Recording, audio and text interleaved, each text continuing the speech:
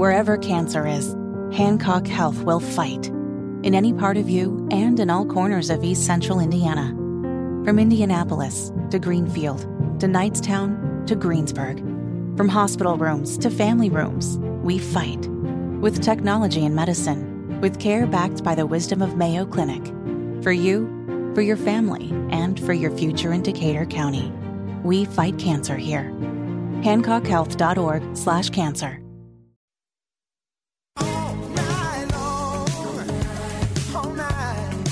You're listening to the Hammer and Nigel Show on 93 WIBC.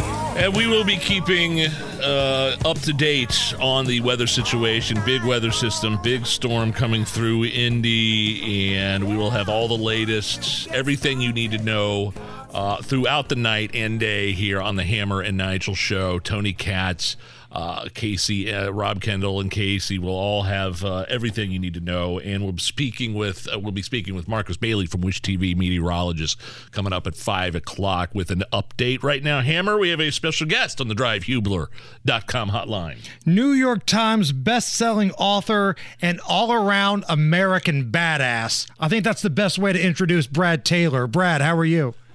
I'm doing well. Thanks for having me. You got it. Now, for those who aren't familiar with your background, New York Times best-selling author, but also 21-year vet of the United States Army Infantry, retired lieutenant colonel, 8 years with the 1st Special Forces Operation Delta.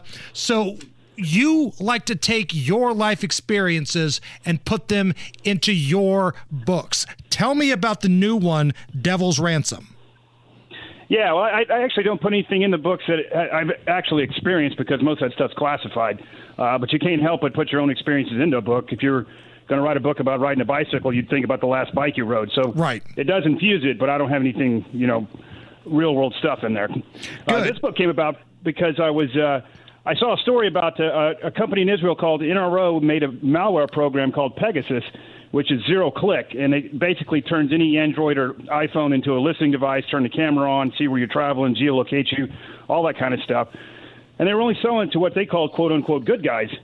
And now the Mexican drug cartel's using it, and I saw a story about UAE was using it with a thing called Project Raven, which is run by a bunch of ex-national security guys, NSA guys, that were American citizens, and they started targeting journalists and eventually started targeting American citizens themselves. As I was starting to do the research on that, I then ran into ransomware, and I thought, ransomware right now is a huge problem, but it's usually done through social engineering. Somebody's got to click on a bad link, someone's got to get tricked with a Google page or something like that. And I thought, if they made ransomware zero click like that Pegasus software, we'd be in a world of hurt. And that kind of started the story going. We've talked to guys that are, security experts before, Brad, on hacking and cybersecurity. And did you run into anything where, like, the thing that surprised me when I was learning about some of this stuff, like when they get into the hospital systems or school districts or power companies, is that they have your information, they have your money, they got you on lockdown, these hackers, these ransomware people, but they also have a helpline. So in other words, if you're going to pay, and some of these hospital systems and power companies have paid, there's a helpline that you can call to if you're having problems with getting them the cryptocurrency or getting them the ransom, that you could call a helpline, and somebody's very polite and they will help you. Yeah, definitely. I mean, the ransomware gangs, it's gotten so pronounced now that there are actual gangs who develop the malware but don't actually hack anybody. And then there's another gang that will rent the malware from the first gang, use it and they target life support systems. You mentioned some. When a hospital gets hit and all the patients are going to die, you're going to pay. And same, with the electrical grid, Colonial Pipeline hack, they hit some largest meat packers in the world on 2 different continents. They took down the country of Costa Rica for like 3 days by hitting the capital there. We're speaking with Brad Taylor. The book is out. It's called The Devil's Ransom. It is now available. Previously, I know you get into, getting into character is the term like an actor would use. I don't know what the proper term is for an author, but you try to get the lay of the land before you write a book. Did this book take you anywhere specific? Oh yeah, we traveled all over the country of Croatia. There's not a spot in this book that I hadn't set my boots on. So, when Pike Logan, my main character, if he gets lost in Korčula, that's because I got lost in Korčula. I started out in Zagreb, rented a car, and just drove all the way down the coast, hitting every town that was there until I ended up in Dubrovnik, and then flew home from Dubrovnik. And the opening of this new book, it deals with Afghanistan. Now, we go back almost a year and a half ago to the horrific debacle of what happened in Afghanistan, trying to withdraw. Is it fair to say that it's almost like when you watch those TV movies ripped from the headlines, that's kind of in play here? Yeah, I actually wasn't going to write about Afghanistan because it's kind of raw for me. It's raw for a lot of veterans who served there. Yeah. And I still kept up with it. I was following it minute by minute as it was going on. And I ran across a story about something called the Bactrian treasure, which is a real thing. So back in the late 70s, a Soviet archaeologist found this tomb, and inside the tomb was a bunch of gold from all over the Silk Road, Serbian daggers and Chinese emeralds and Greek stuff. And it was this huge treasure.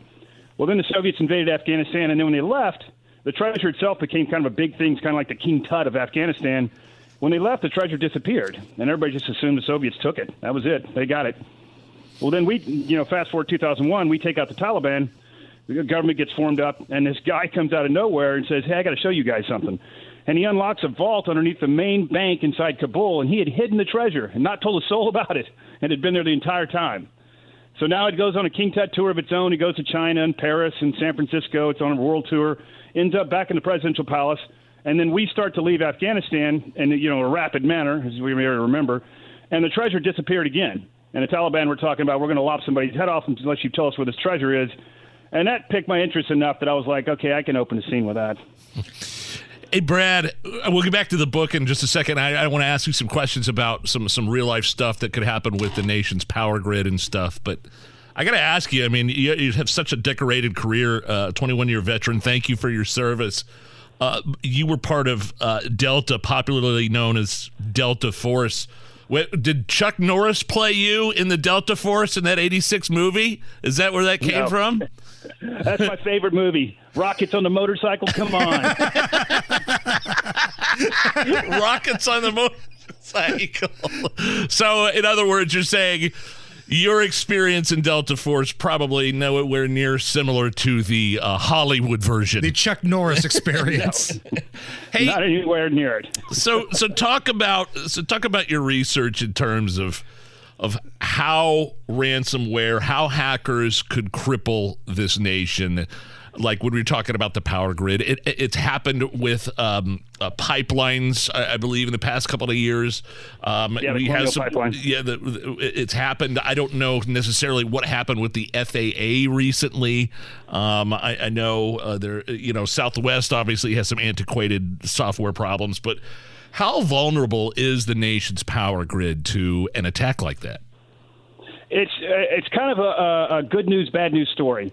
The good news is the power grid we have is so ad hoc. It's not a central thing.